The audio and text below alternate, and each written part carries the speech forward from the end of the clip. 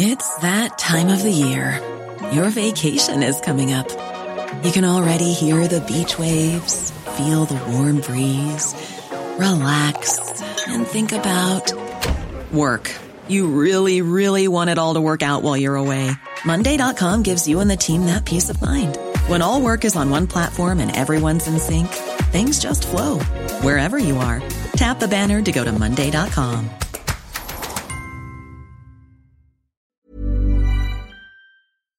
Hello and welcome to Extra Time, a web-only sports program from Radio New Zealand Sport. I'm Stephen Hewson. In the program this week, the Sir Alex Ferguson of Sevens Rugby, Gordon Titchins, signs on for the Rio de Janeiro Olympics. Confusion over qualifying standards leads to the World Junior Shot Put champion Jack O'Gill giving up on the London Olympics. And we hear how the Warriors and the Blues plan to get their seasons back on track, and just why the Southern Steel won't be the also-rans of the Trans-Tasman netball competition. Signing on to coach the New Zealand Rugby Sevens side through to the 2016 Olympics was tinged with disappointment for Gordon Titchins this week. Titchins, who's been the national Sevens coach since 1994, expects the 2016 Games to be his swan song, which means he'll never get to coach at Super Rugby level. I spoke to Gordon Titchins about his decision to sign on for another 4 years. Gordon, signing through to 2016, this must make you the Alex Ferguson of the Sevens world, does it? I'm probably the longest serving coach in New Zealand rugby, I suppose, and if you look at it in that way. But yeah, it's just something that's it's a dream really. When I look at it, it'll be 23 years by the time another 4 years. So yeah, certainly a long time. But again, I'm only doing it because I'm still passionate about it and still really enjoy it. How much thought did you have to give it?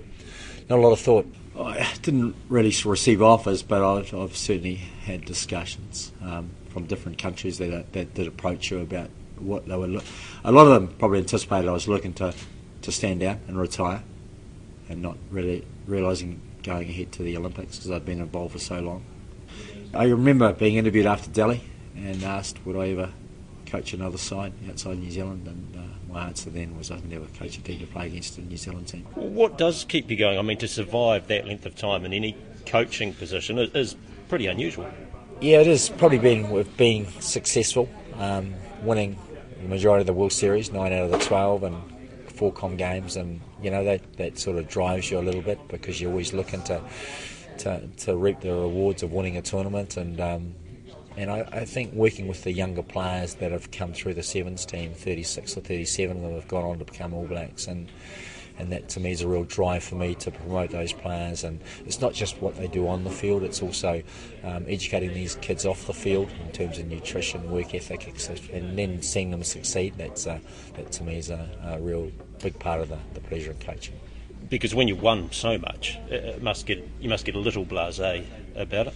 No, I never get blasé about it. Every tournament you win, and you see the hard work that you go through and the preparation you do to win these tournaments, it's still extremely pleasing when you do win it. I'd never ever take a tournament for granted, and one's as good as one another. And I suppose when I look at memorable moments in my coaching career, when you see a player lifting that, being presented with a gold medal, and the raising of the flag and the listening to the anthem, there's nothing better than that. And for that in Rio, and if that was to happen in 2016, that'd be certainly a dream come true.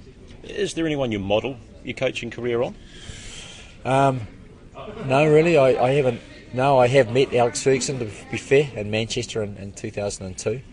Went to meet him, his philosophies around coaching, and he coached for so long, and perhaps I'll model a little bit around him, to be fair. We had huge discussions on what he saw in players and what he saw in coaching, and I certainly benefited a lot in those discussions, and but he's someone that I certainly look up to because of the period of time he has been coaching and the success he's had as well. Disappointment that you've never cracked it or got a crack at Super 12, Super 15 now? I coached Bayer Plenty in the 15er side, got them to First Division in 5 years, 6 years, and enjoyed my time with them. I applied for a super coaching role a number of years ago. I wasn't successful, so perhaps I felt then that Sevens was my niche, and yet I feel the secret to being a good coach is is your people's skills, which to me is very, very important in getting the respect of the players that want to go out and play for you, and that to me is a key ingredient. And I felt that perhaps if there'd been an opportunity, I would have latched onto that opportunity, but that was a few years back now. So, but now my niche is sevens, and that's where I'm going to stay. So a little disappointment obviously lingers there. Yeah, little disappointment, but in saying that, to me it's the game of rugby. The rules are exactly the same, and it's just working with the players and coaching a New Zealand team. To me is always special, and what that jersey means to the players, and also what it means to me as well. You're going to Rio too, with the US being the reigning Olympic champions. Yeah, we are. Yeah, going there. Quite strange, really. Yeah, going to Rio with them being it. But yeah, I think it'd be fantastic. Long way to go yet, but certainly it's going to be certainly for a lot of players out there, and it's going to be some exciting times for players that are going to hopefully put their hand up and want to have a crack to make that team. And you'll see that as your swan song. Yeah, I certainly will. Probably see that as my swan song in Sevens rugby and have a bit of downtime. That's New Zealand Rugby Sevens coach Gordon Titchens. The World Junior Shot Put champion Aucklander Jacko Gill has given up on competing at the London Olympics amid confusion over qualifying criteria. Athletics New Zealand's High Performance Director Scott Goodman concedes his organisation has played a part in Gill's decision to give up on London, as it wasn't made clear what just athletes needed to do to be named in the initial squad. Athletics New Zealand and the New Zealand Olympic Committee set their own standard, which is designed to ensure athletes can be top 16 in the world.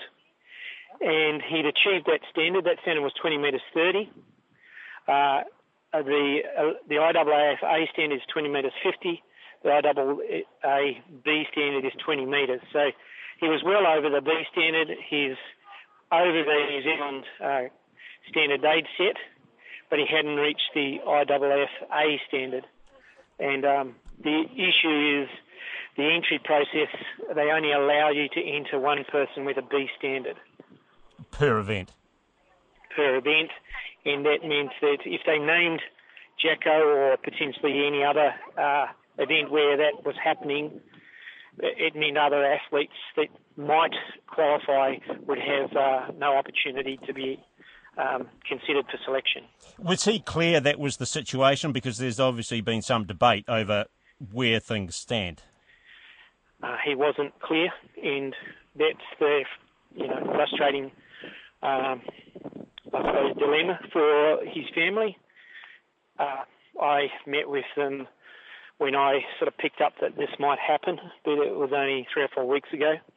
And, yeah, the way it unfolded, that he hasn't been, I suppose he hadn't been named in that first announcement. And as a result, he's gone back and had a think about it and decided to focus on World Juniors. So where does the blame lie in him not knowing what standard he needed to reach?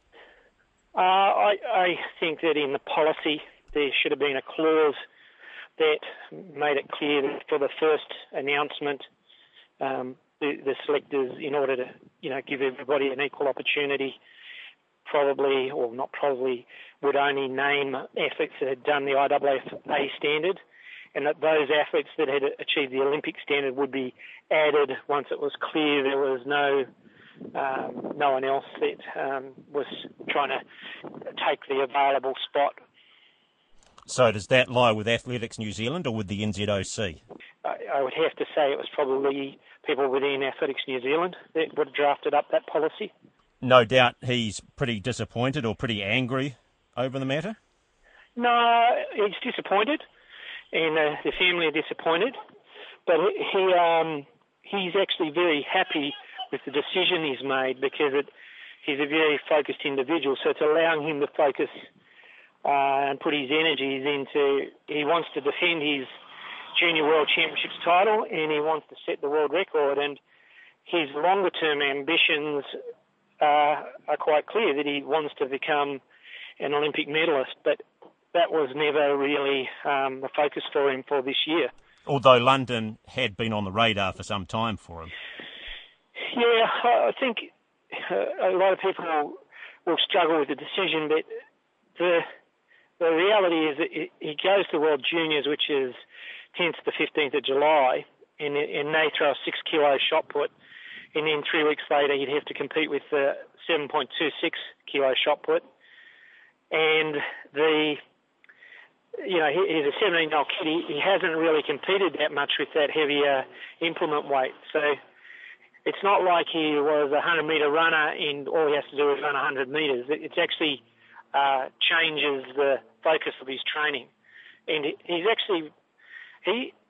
very happy that he's made the decision. And I suppose for some of it, it's hard to contemplate that he's able to say that, well, London wasn't a priority for him this year. The World Junior Championships is his priority.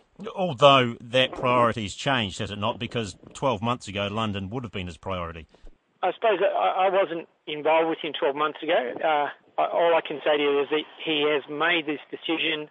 If he'd been named a week and a half ago, he would have tried to juggle both, but he's actually sat down, because it wasn't as though he wasn't going to be added to go to London. I'm sure that would have happened, but he's decided that he doesn't want that distraction. He wants to focus on the World Junior event. Although he would have known that all along, hadn't he, when he was looking toward London? Yeah, so, nothing's changed from that perspective.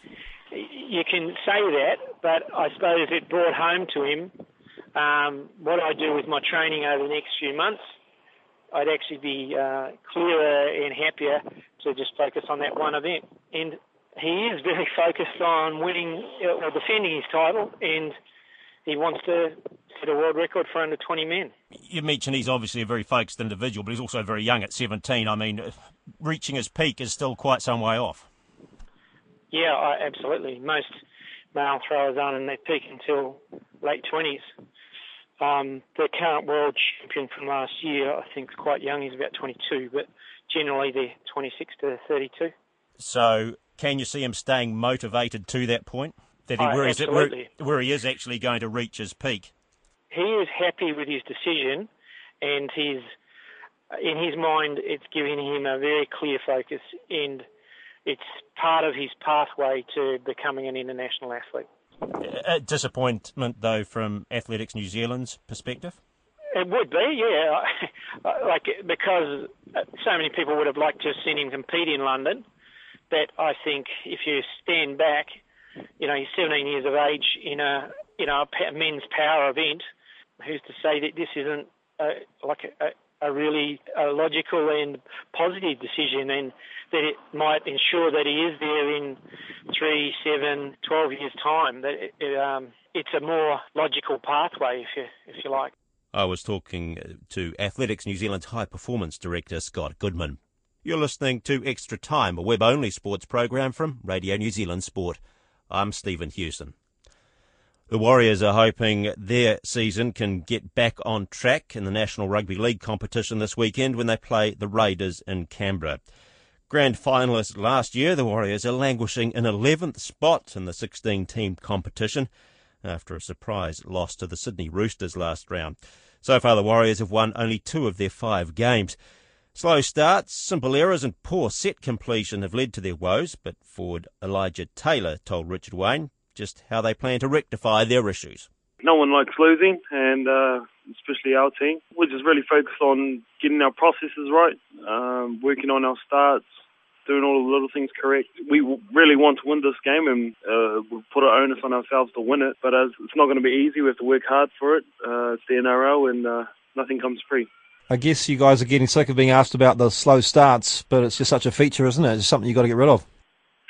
It is, and we really got to knuckle down and have a bit of attitude going in towards games, getting defensively right, attacking, make sure it's sound, and just our fundamentals let us down last weekend, and we can't afford to do that again.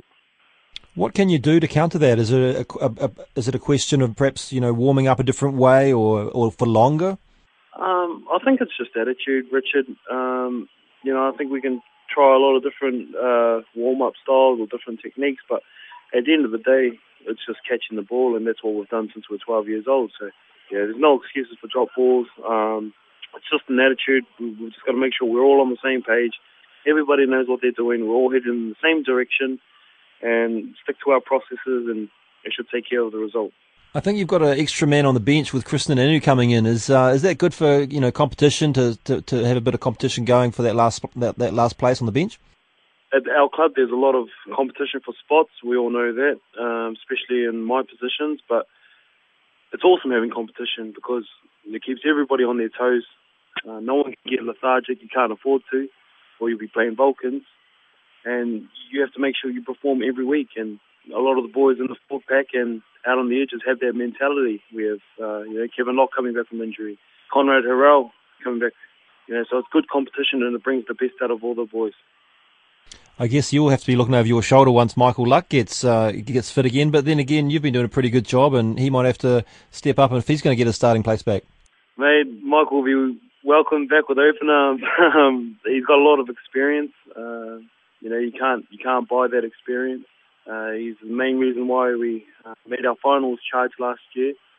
He offers a lot of direction on the field, and I'm sure the boys will be very keen and happy to have him back in the side and do my best to put pressure on him. But Michael will be straight back into 13, so I've got to do my job and do my job thorough until he gets back. That's Warriors forward Elijah Taylor talking to Richard Wayne. You're listening to Extra Time, a web-only sports program from Radio New Zealand Sport. I'm Stephen Hewson. Another Auckland-based side's also having problems getting their season underway. In fact, the Blues are in a worse state than the Warriors, having won just one of their 5 Super Rugby games so far to sit at the bottom of the New Zealand Conference. Joe Porter spoke to former All Blacks flanker Daniel Braid about how the Blues intend mounting a comeback. We've sort of drifted away with from things that we have done well in the past within our game and our game structure. So we've put things in place and guys have identified what we need to do there. You've played plenty of rugby in the past. I mean, have you been in these sorts of situations before where the pressure is mounting from the public, from the fans? Blues rugby, obviously very passionate fans. Have you been in that situation before where you've had to reverse, I guess, a not great start to the season? I haven't been in a position this we were this far down the table, I don't think, at the Blues, where there is that expectation. I was at the Reds where we weren't going too well, but the expectation wasn't there, so the pressure isn't as high. So it's there. The expectation is there, and the expectation is there from ourselves in the way that we want to play as well. So there's a lot of motivation there for us to start improving from this week. How do you sort of, I guess, transmute that kind of calmness onto the younger guys? Obviously, they'd be feeling the strain, coming into such an environment, guys that haven't played for the Blues before. How do you sort of let them know that it is an exorbitant amount of expectation and pressure, but it's not something that they should be focusing on too much? Yeah, it's a bit. That's where you get your focus, what you're looking at, and we've got to just take the focus away from the end of the season. It's about week by week, a bit of a cliche, but that's what you got to dig yourself out. One step at a time from very early on, starting with this game, and then it's about building confidence within the team. Especially with the leaders, having confidence and really leading, and then usually the young guys will come through and follow in behind that. In terms of game plan and strategy, are you confident that the game plans and strategies you took into those first 2 games were the right ones? Was it just the execution that let you down, or have you had to readjust?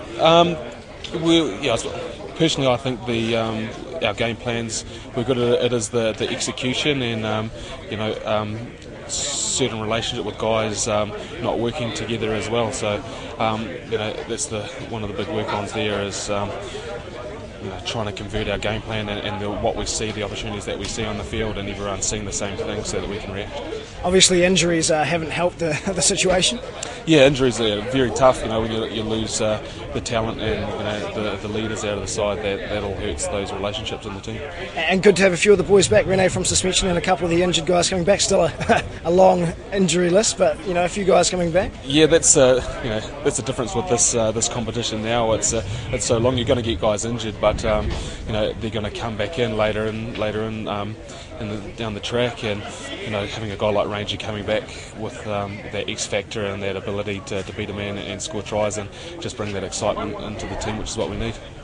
Being a long season, Pat suggested that perhaps the eye had drifted a little bit too far down the line, and you've come back to a real game-by-game approach now. Is that what it is? Is it clean slate?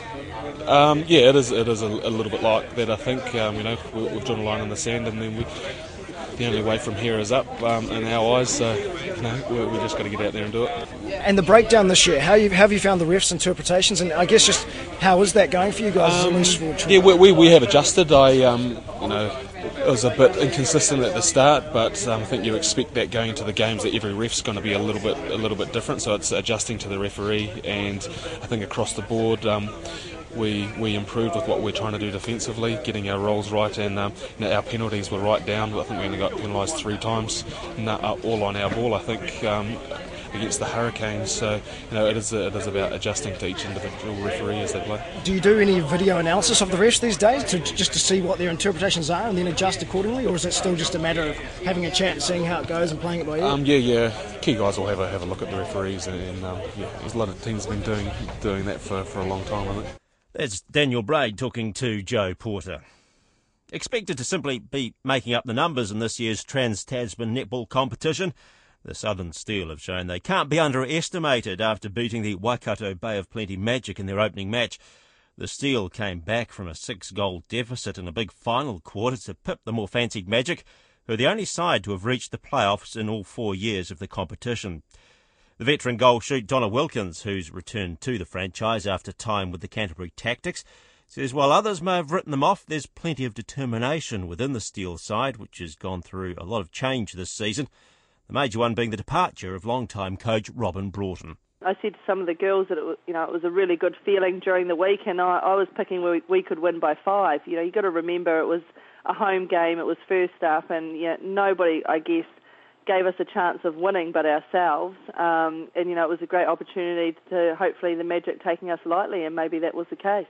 You look on paper and we probably shouldn't have had a chance of winning the game, especially also when you go into the last quarter and you're down by 6 and playing against such an experienced side. We do have a lot of experience in our team, but also a lot of youth, so I guess no one rated us, and maybe that was a wee bit of that, but I guess now, the trouble that we've put ourselves in the situation that now no team will take us lightly, so, it was a great start for us, and, we want to defend our home court, so it was a good start for us to get that win.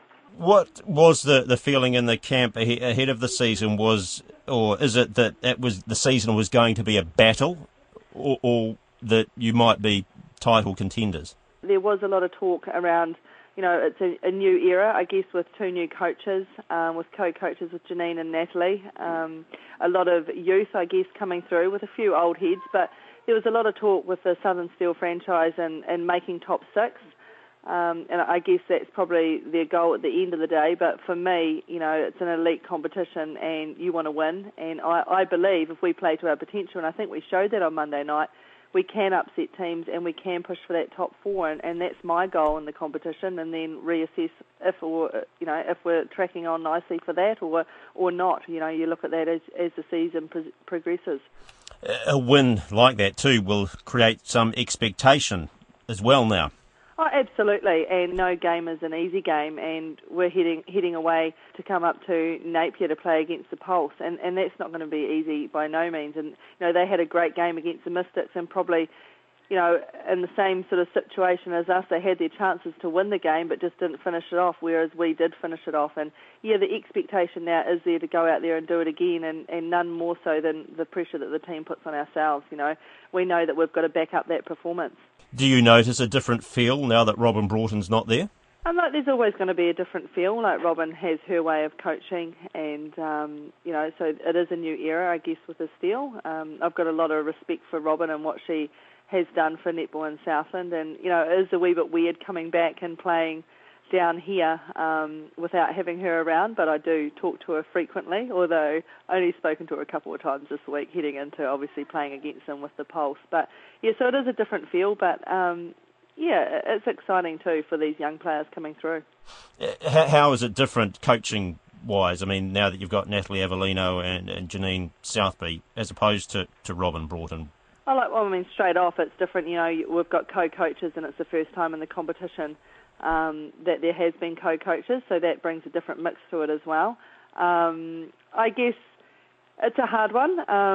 We've got a wee bit, I guess, with the Australian style with Natalie as well, which helps. You're coming up against 5 Australian teams, and very rarely do New Zealand teams in the ANZ Championship win over in Australia, so hopefully that might give us a wee bit of an insight to that.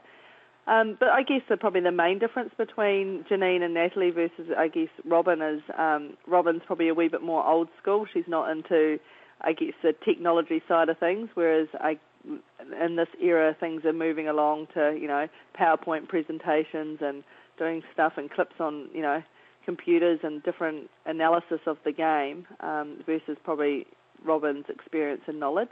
You mentioned there you'd spoken to her a couple of times. Has there been much banter? Oh, there's always banter with Robbie. But no, it's good. It's healthy, and obviously I tried to watch her team play. We wanted to see them play on Sunday night because, coming up against them this weekend, and spoke to Rob after that game. They were very unlucky not to get a win, and she also contacted me after our game. So, yeah, I try and keep in contact with Rob quite a bit, but hopefully I'll get to catch up with her before our game this weekend. Do you notice that the Pulse now are a side coached by Robin Broughton? What do you see there that she's brought to the side? Oh, definitely. From the bits of the game that I've seen, they really try and control the ball. I don't think their turnover rate was as high as what it has been in previous seasons, and also their through-court defence is definitely a Robin Broughton style with the space marking more so than the man-on. So, yeah, definitely can see her influence there already. Has this got you thinking about the Silver Ferns again? I've only played one game. Look, I was really pleased with how I did. I still are lacking a wee bit of fitness, obviously, but that's going to come from the more games I get. And, the intensity is huge, and as much as you try and simulate that at a training, until you step out on that court, it isn't the same. So the more court time that I get, the better I'm going to get. But as far as Silver Ferns commitments, I think I'm getting a wee bit old. Well, you've still got just a few years behind Irene still, aren't you? Oh, yeah, well, that's true. I am a few years behind Irene. But, I don't know. It's a bit of a juggling act for me with the three kids, and I'm just lucky that I've got the support and structures in place to enable me to play the ANZ Championship. So I don't know if my husband would agree to continue that for the rest of the year with the commitments. It's a huge commitment to, and what's required to play at that elite level for your country, and I just don't know if I've got the time, I want to put in that time with my family as well. So whether it's, so it's just a wee bit too hard. I was talking to the Southern Steel's Donna Wilkins. And that brings us to the end of Extra Time for another week. I'm Stephen Hewson. Bye for now. Planning for your next trip? Elevate your travel style with Quince. Quince has all the jet-setting essentials you'll want for your next getaway, like European linen, premium luggage options, buttery soft Italian leather bags, and so much more. And is all priced at 50 to 80% less than similar brands. Plus, Quince only works with factories that use safe and ethical manufacturing practices. Pack your bags with high-quality essentials you'll be wearing for vacations to come with Quince. Go to quince.com/pack for free shipping and 365-day returns.